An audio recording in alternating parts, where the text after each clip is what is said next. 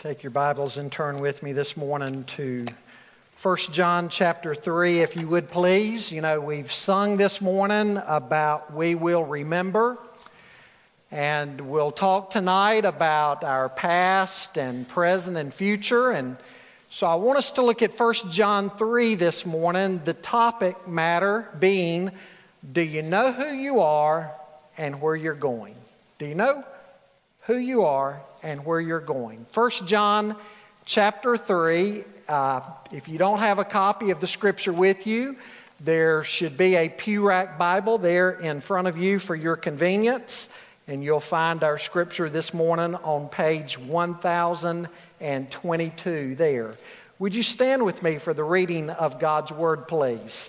1 John chapter 3, beginning there in verse 1, John says, "See what kind of love the Father has given to us, that we should be called children of God. And so we are."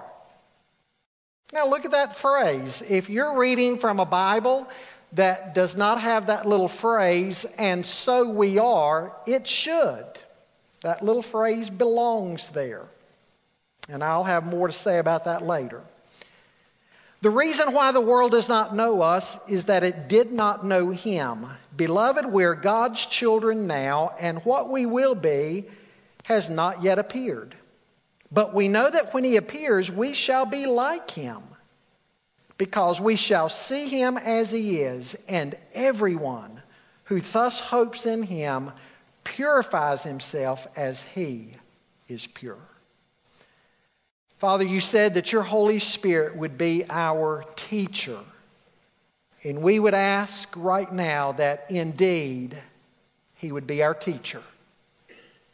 That He would open our hearts and minds, our eyes and ears, to understand your word. Father, we thank you for the privilege that we have of being called your children and having our names written in your book of life, and what that means for us now and what it will mean for us in the future. Lord, help us to live accordingly as those who are saints, as those who belong to you, and you've told us that we're to be salt and light, we're to be different. Daily help us to remember who we are. In Jesus' name I pray. Amen. Probably the single most famous case of amnesia would be that of Henry Gustav Moliasen, better known simply as H.M. He's also had documentaries done on his life and has been referred to in these shows as the man who couldn't remember. Born in Hartford, Connecticut, he lived from 1926 to 2008 and was widely studied from the late 1950s until his death in 2008. Studies on his memory have played an important role in the relationship between the brain and memory. After conducting studies for years on HM, many old theories have been cast aside and new theories have been established. His brain now resides in sections at the University of California in San Diego. It's widely held that his problems began when he was only 9 years old after suffering a traumatic head injury in a bicycle accident. Soon after that accident, epileptic seizures began. On September the 1st, 1953, he underwent a new approach to treating epilepsy whereby the doctors removed certain sections of his brain. The surgery was successful in curing his epilepsy. However, it left him for the rest of his life without a memory. Despite his amnesia, though, he actually scored quite high on intelligence tests. Now, folks, while that is certainly a great tragedy, as believers, we also sometimes forget who we are. And we forget how we are supposed to be living in this world while we wait the second return of Christ. And so John writes in this passage wanting us to understand these things very clearly. He writes that we might know our Father, our family, and our future. I want you to remember today that John's readers were being troubled by false teachers. The church was under attack by a group of heretics who were trying to come in and say Jesus was not really who the Bible says he is, nor did he do what the Bible says he truly did. They were Gnostic heretics, at least the forerunners to that heresy. And so John is writing to combat all of that and that his readers might be firmly established in their faith. And to be established in their faith, he wanted them to understand again what their true identity actually is. Now, folks, as Christians today, we need to understand that because we get so busy about life and we're bombarded by so many different messages in the world. We're in the information age and something can happen in this segment of the world or any segment of the world, and within just a few minutes it's broadcast all over CNN and Fox News. And so we're called on constantly to process large amounts of information. We're busy about our own stuff in life. And then on top of that, we might be in our yards working on a Saturday morning and a couple of members of a cult group come around and they're twisting God's truth. So it can be so easy to get away from what the Scripture says our true identity really is. I want us to see this morning what John says about that. And what we're going to learn here is that we are to understand our identity in Christ. We're to understand our future hope. And we are to understand our Christian responsibilities that flow out of this. First thing I want you to see with me this morning is the fact that we have received God's love. We have received God's love. John writes there in 1 John, see what kind of love the Father has given to us. In the December 4th, 1989 issue of Newsweek magazine, there was an article about a new mental disorder for people who are delusional that they are the object of someone's love. They've named this new disorder for those who go around and without any grounds for believing it, without any reason to believe it, they imagine that somebody is just hopelessly in love with them. It's called erotomania. Sometimes when the person who they fantasize that is in love with them doesn't appear to be responding to their advancements, they may even do something extreme or violent. It said that when John Hinckley Jr. shot President Ronald Reagan, that he was suffering from a form of erotomania with his fixation on the actress Jodie Foster. And he shot President Reagan in order to get her attention and to impress her. But John is saying, don't miss this, folks. There's nothing delusional about what I'm about to tell you. He says, see what kind of love the Father has given to us.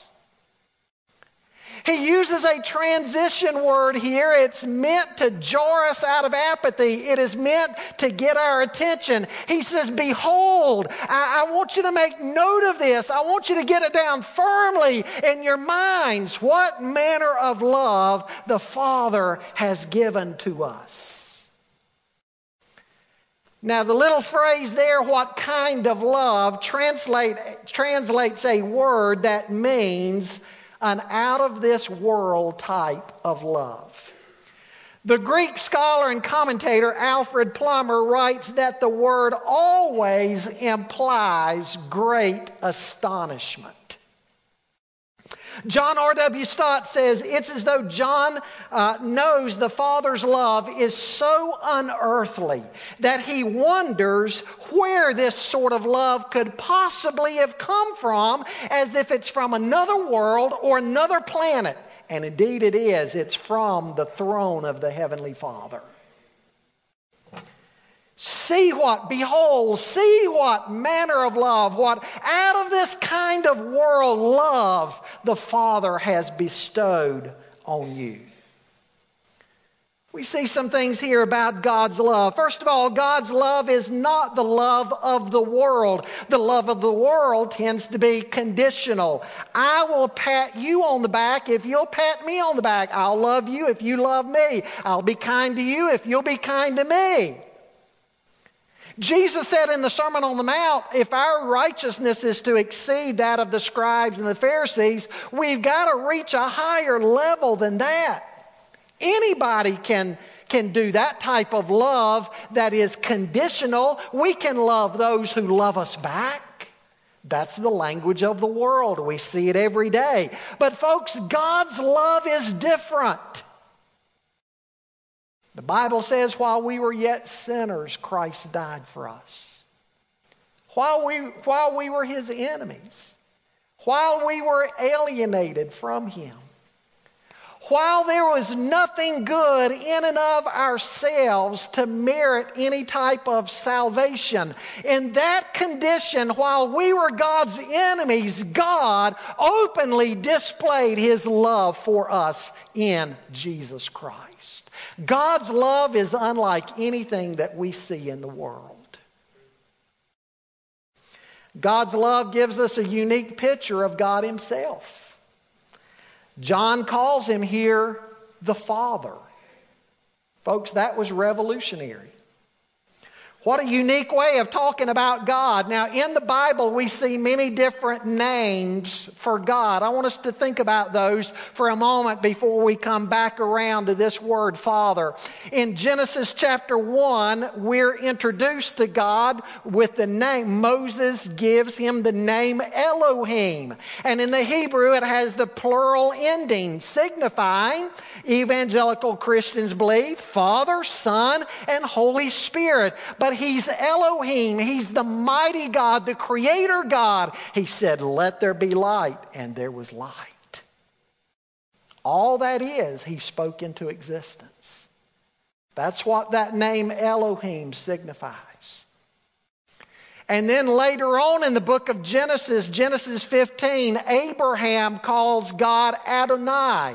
That's a name for God meaning Lord, meaning Master. And then later on in the Old Testament, we're introduced to the covenant-keeping name of God, Yahweh. The fact that God enters into covenant with His children. All of these names we see in the Old Testament.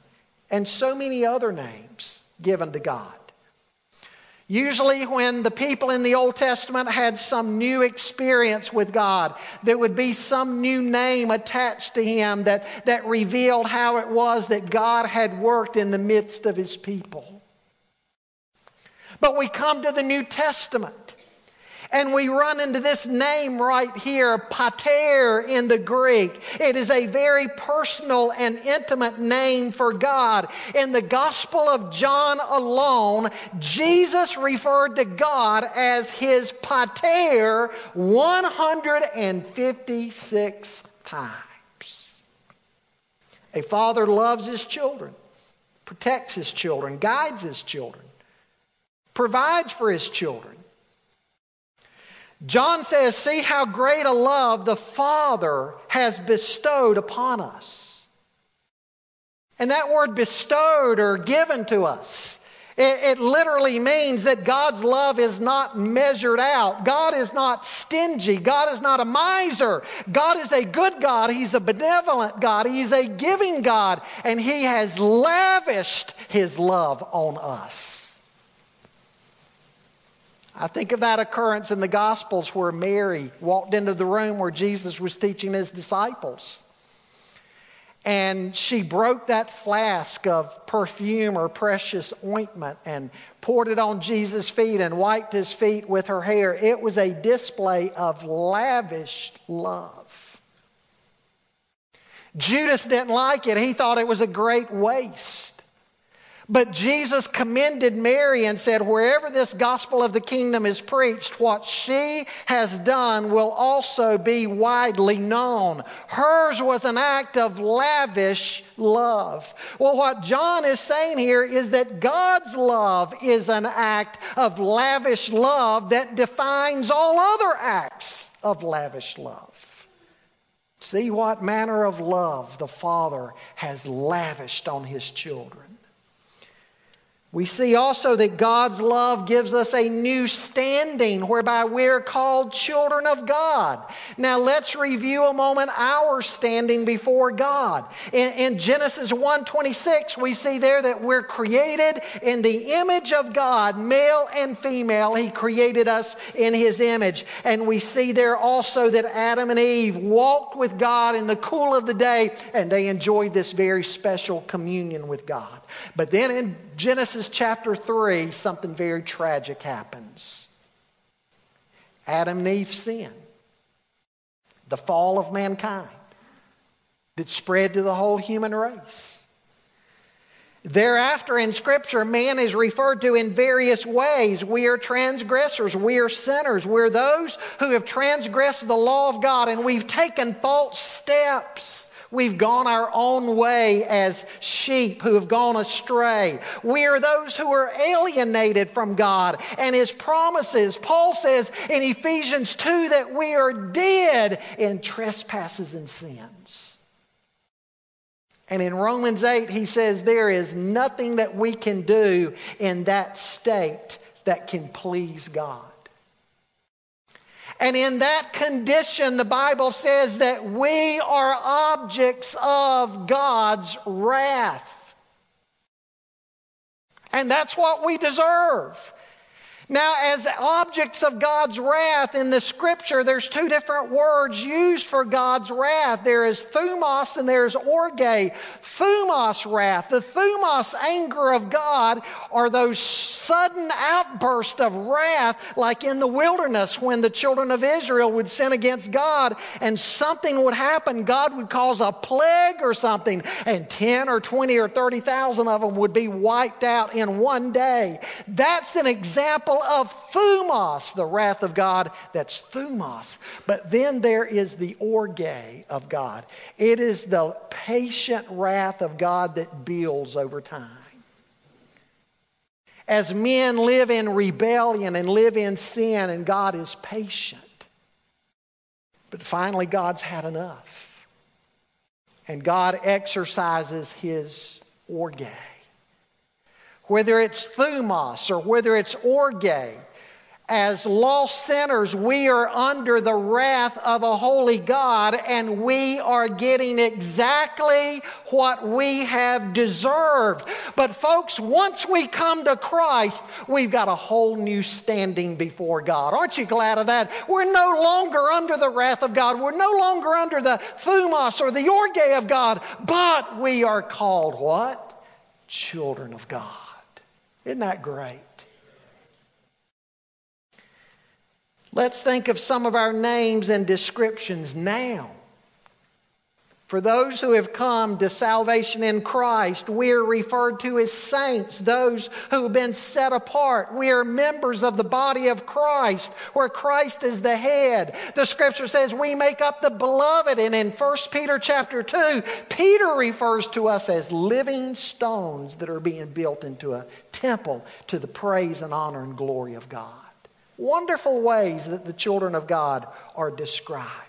But folks, there is no other description. There is no other name that communicates as much tender affection as what John uses here when he calls us children. Children of God. For those in Christ, we are now children of God. Now, not everybody is God's child. Yes, everybody is God's creation, but not everybody is God's child. Only those who have been born again, who've been regenerated from above by the power of the Holy Spirit, and their lives are brand new. Their lives have become a new creation in Christ. It is only those who can be called children of God.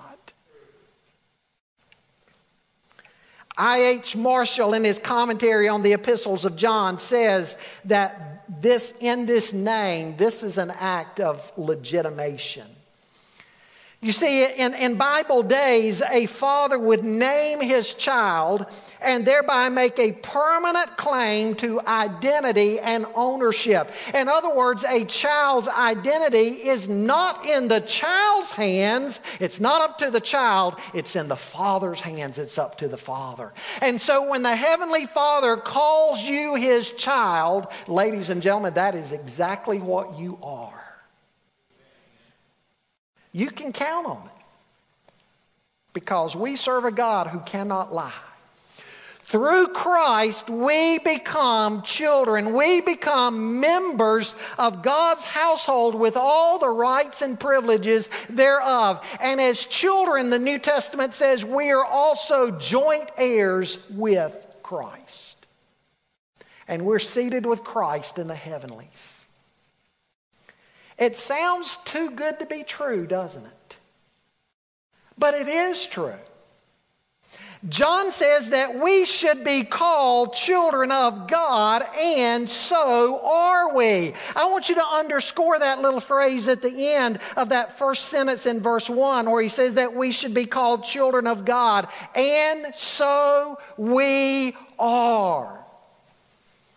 Unfortunately, that phrase, and so we are, does not show up in some translations of the Bible that are based on later Greek manuscripts that became the foundation of what is referred to as the Textus Receptus, or the received text.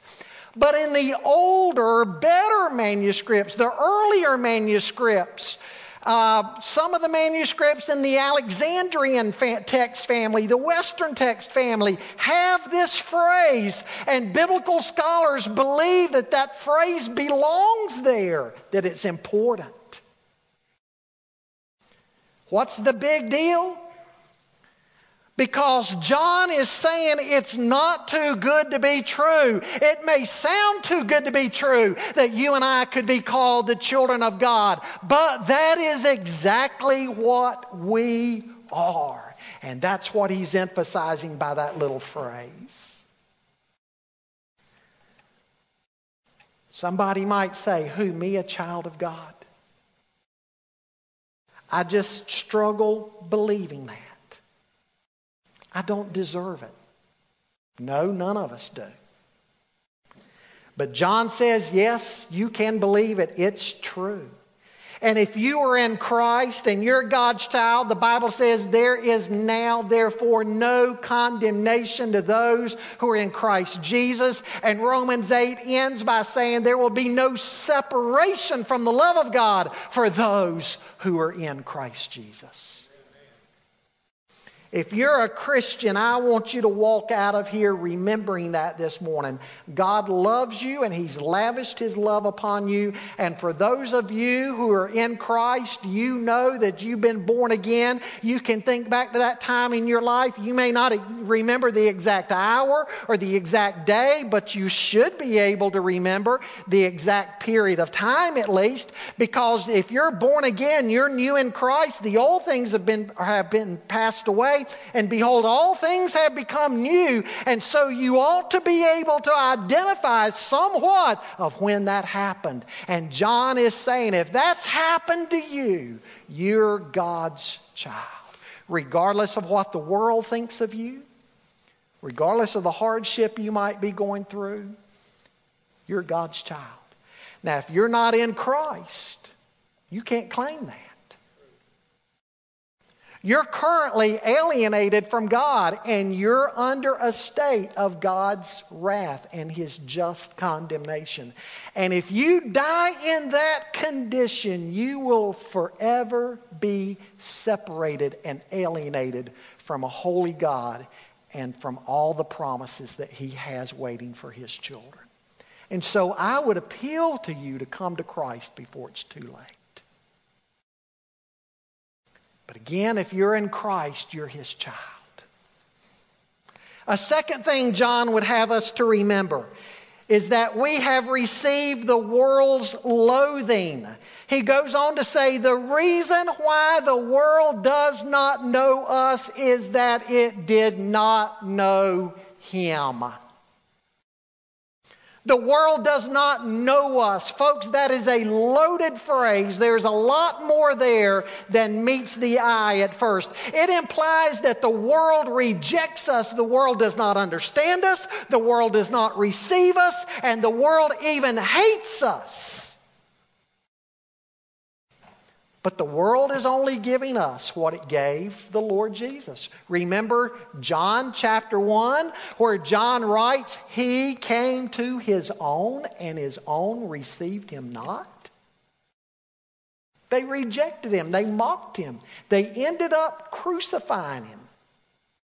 John is saying, for this reason,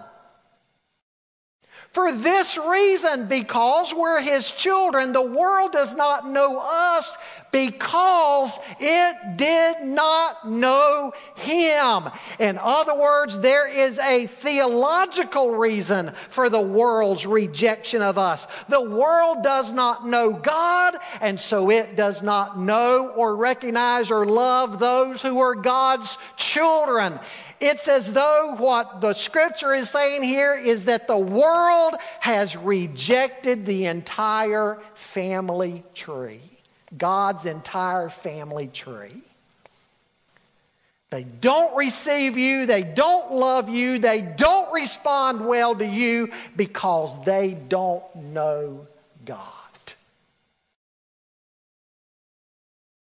Too many Christians want the approval of the world. But folks, the way the world responded to Christ is the way the world will respond to you. Jesus said in John 15, if the world hates you, you know that it's hated me before it hated you. If you were of the world would love its own. But because you're not of the world, but I chose you out of the world, therefore the world hates you. Remember the word that I said to you, a slave is not greater than his master. If they persecuted me, they'll also persecute you. If they've kept my word, they'll keep yours also.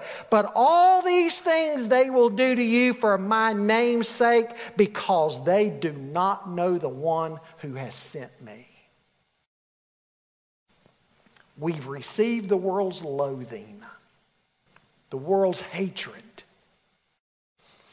The world does not understand our relationship to God. Paul writes in 2 Corinthians 4, even if our gospel is veiled, it is veiled to those who are perishing, in whose case the God of this world has blinded the minds of the unbelieving. Folks, how do lost people act? They act like lost people, right? Satan has blinded their minds. That's why they do what they do. And that's why they think what they think. And that's why they hate like they hate. Why they hate Christians. They hate Christians because they hate God. The world does not understand our convictions. Don't be disturbed if some of those around you do not understand you. Now, we don't want to add offense to the gospel. It's not our intention to be offensive. We need to understand that the gospel in and of itself is an offense. And it's supposed to be. Paul writes in 1 Corinthians 1:18, for the word of the cross is to those who are perishing foolishness, but to those who are being saved it is the power of God. And he goes on to say, for indeed, Jews ask for signs and Greeks search for wisdom, but we preach Christ crucified, to Jews a stumbling block and to Gentiles foolishness. If we share the gospel and live out the gospel, that in and of itself will be an offense to some. And even those closest to you may be offended. Jesus said your enemies may be those of your own household. Peter writes in 1 Peter 4, you've had enough in the past of the evil things the godless enjoy. Sex, sin, lust, getting drunk, wild parties, drinking bouts, and the worship of idols and other terrible sins. Of course, your former friends will be very surprised when you don't eagerly join them anymore in the wicked things they do, and they will laugh at you in contempt and scorn. But just remember that they must face the judge of all, living and dead. They will be punished for the way they've lived. Maybe you've had the same experience. After conversion, perhaps some of your old friends don't understand you anymore. Maybe some of them don't understand you and they don't like you anymore. And they quite frankly don't know who you are anymore. Because, see, you've been changed. That's what John says here. For this reason, the world does not know us because it did not know Him. Third thing I want you to see, we possess a glorious longing. He says, beginning in verse 2, beloved, we're God's children now, and what we will be has not yet appeared, but we know that when He appears, we shall be like Him, because we shall see Him as He is. And everyone who thus hopes in Him purifies himself as He is pure. We have this hope now. We are longing for a city whose builder and maker is God.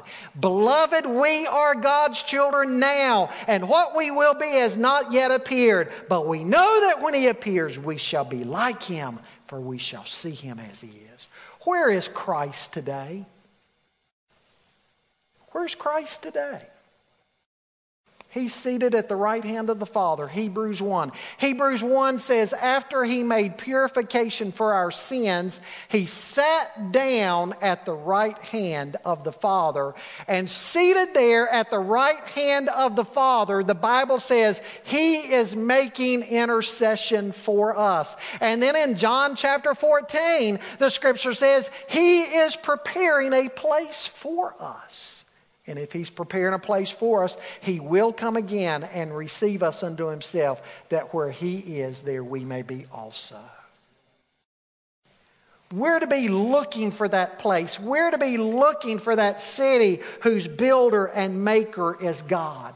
And Christ there in heaven is enthroned in majesty and honor and power and glory. I think of what John saw in Revelation chapter 1. In Revelation 1, John writes that he was in the Spirit on the Lord's day, and he heard a sound behind him. And as he turned to see what it was, he saw and he heard the voice of the one calling to him. And he saw that image of the glorified Christ. And the Bible says he fell at His feet as a dead man.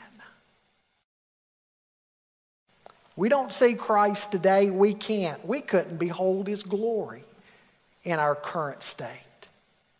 But one of these days, this robe of flesh will fall off in death. And we will be like Him. 2 Corinthians 5 says one of these days this tent's going to collapse. The tent pegs of this life are going to collapse. And this life being compared to a tent that is temporary and fragile, it's going to collapse. But in that day, it's not over. Paul says in that day we have a building prepared for us by God, eternal in the heavens. And we will be like Him. Absent from the body, present with the Lord. And so we are to be longing for our glorified body. Folks, at Christ's second coming, we're going to get our new glorified body. And it's going to be like Christ's body. It's going to be like what the disciples saw in the upper room after the resurrection when Jesus suddenly appeared to them. He could pass through the wall, and yet they could touch him and he could eat. A mystery. But that's a clue to what our resurrection body's going to be like. Peter and James and John saw Christ in his glorified body. They got a glimpse ahead of time of that on the Mount of Transfiguration. And I just mentioned John a moment ago in Revelation chapter 1. Well, folks, that's what we're going to see one day. We're going to be with Christ. We're going to see him in his glorified state. And you and I are going to be glorified because we're going to be like him. 1 Corinthians 15:40 says, just as we have borne the image of the man of dust, we shall also bear the image of the man of heaven. Paul says, I tell you this, brothers, flesh and blood cannot inherit the kingdom of God, nor does the perishable inherit the imperishable. Behold, I tell you a mystery, we shall not all sleep, that is, we shall not all die, because there'll be a generation alive at the second return of Christ. But we shall all be changed in a moment, in the twinkling of an eye, at the last trumpet, for the trumpet will sound, and the dead will be raised imperishable, and we shall be changed. For this perishable body must put on the imperishable, and this mortal body must put on immortality. When the perishable puts on the imperishable, when the mortal puts on immortality, then shall come to pass the saying that is written, death is swallowed up in victory. Folks, that's good news. Good news. That's our future. We have a heavenly home waiting. We have a heavenly body waiting. We are going to be in a place where there is no more sin, no more suffering, no more grief, no more pain, because he's making all things new. And that's what John wants us to see about our future. He wants us to understand our identity now if we're in Christ. And he wants us to see what our future inheritance is going to be. It's going to be better than you and I can even imagine.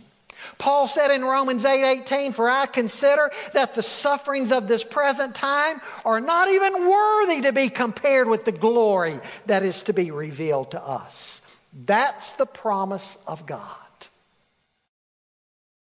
You see, Romans 8:29 and 30 says, for those whom he foreknew, he also predestined to be conformed to the image of his Son, in order that he might be the firstborn among many brothers. And those whom he predestined, he also called. And those he called, he also justified. And those he justified, he also glorified. And the tenses there make it clear that in the mind and the heart of God, it's as good as done. It's a sure thing. Those whom he's justified will one day be glorified.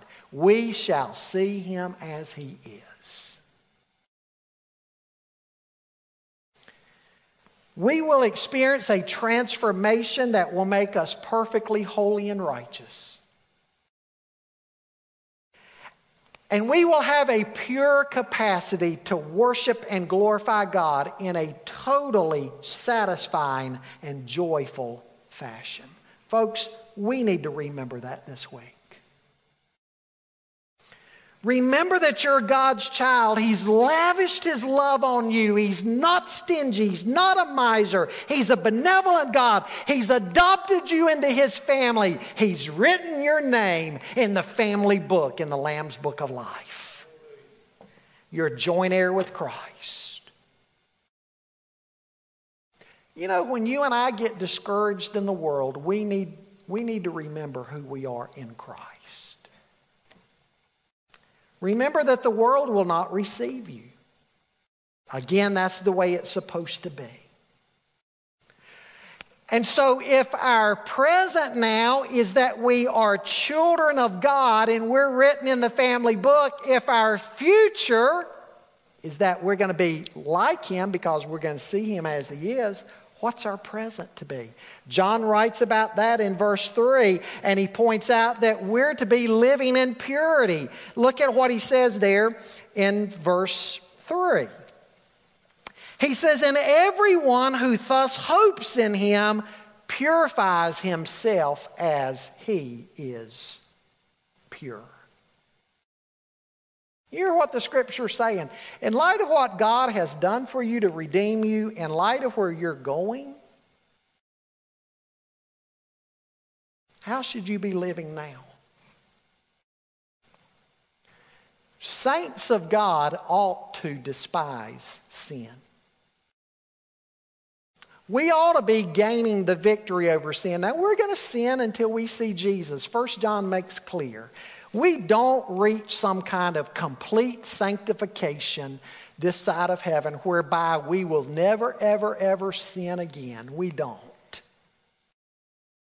But folks, there ought to be a growing victory over sin in our lives. And I hope when you sin, God takes you to the woodshed. And I hope you repent. We ought to live in purity, because as we're living in purity, that's when we'll be able to be salt and light to the world. If we're just like the world, if the world doesn't see any difference in us, then how in the world are we going to be salt and light to a lost and dying world? But if we're different, then we'll make a difference. Let's not forget who we are and whose we are. And we need to long to be everything God wants us to be. In 1993, they had an annual meeting of the American Heart Association. 300,000 doctors, nurses, and researchers met in Atlanta, Georgia, to discuss, among other things, the importance of a low-fat diet. However, during meal times, it was noticed by those in the food industry that this group was consuming fast food, things like double bacon cheeseburgers and fries, at the same rate as the other convention attendees.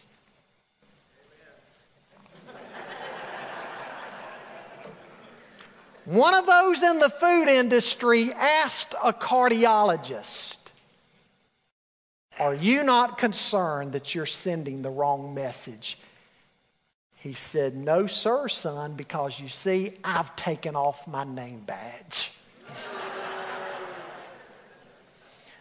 Too many Christians have taken off their name badge, and they don't live remembering who they belong to and what He's done for them. They don't remember where they're headed and what that's going to be like, and so they forget how they're supposed to be living now until that day. Don't forget. Perhaps you need Christ today.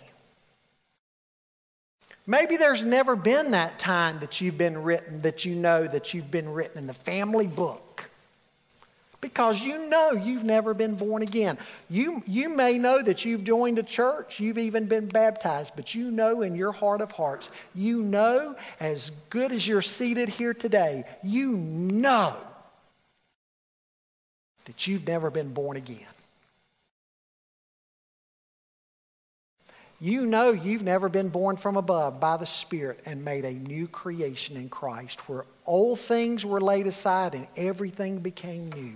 You might be a good person in the eyes of the world. You might be a good person in your own eyes, but you know, again, in your heart of hearts, you've never been transformed from the inside out, to where now you long for the things of God. My friend, you need to be saved. I'll be here to pray with you. We'll ask God to do that transformation. Maybe there are others who know that transformation has taken place. But yet, walking through the world, you've got too much mud on your shoes. You've become too much like the world. And you need to get back to how you're supposed to be living. Maybe in a public way at the altar this morning, you need to deal with some sins that have crept in and gotten a stranglehold on your life. Others need to remember where you're headed because you're discouraged. And you need to remember what the Bible says, that eye has not seen, nor ear heard, nor has it ever even entered into the heart of man, the things that God has prepared for those who love Him. It's going to be better than you can even imagine. And we need to live in that hope.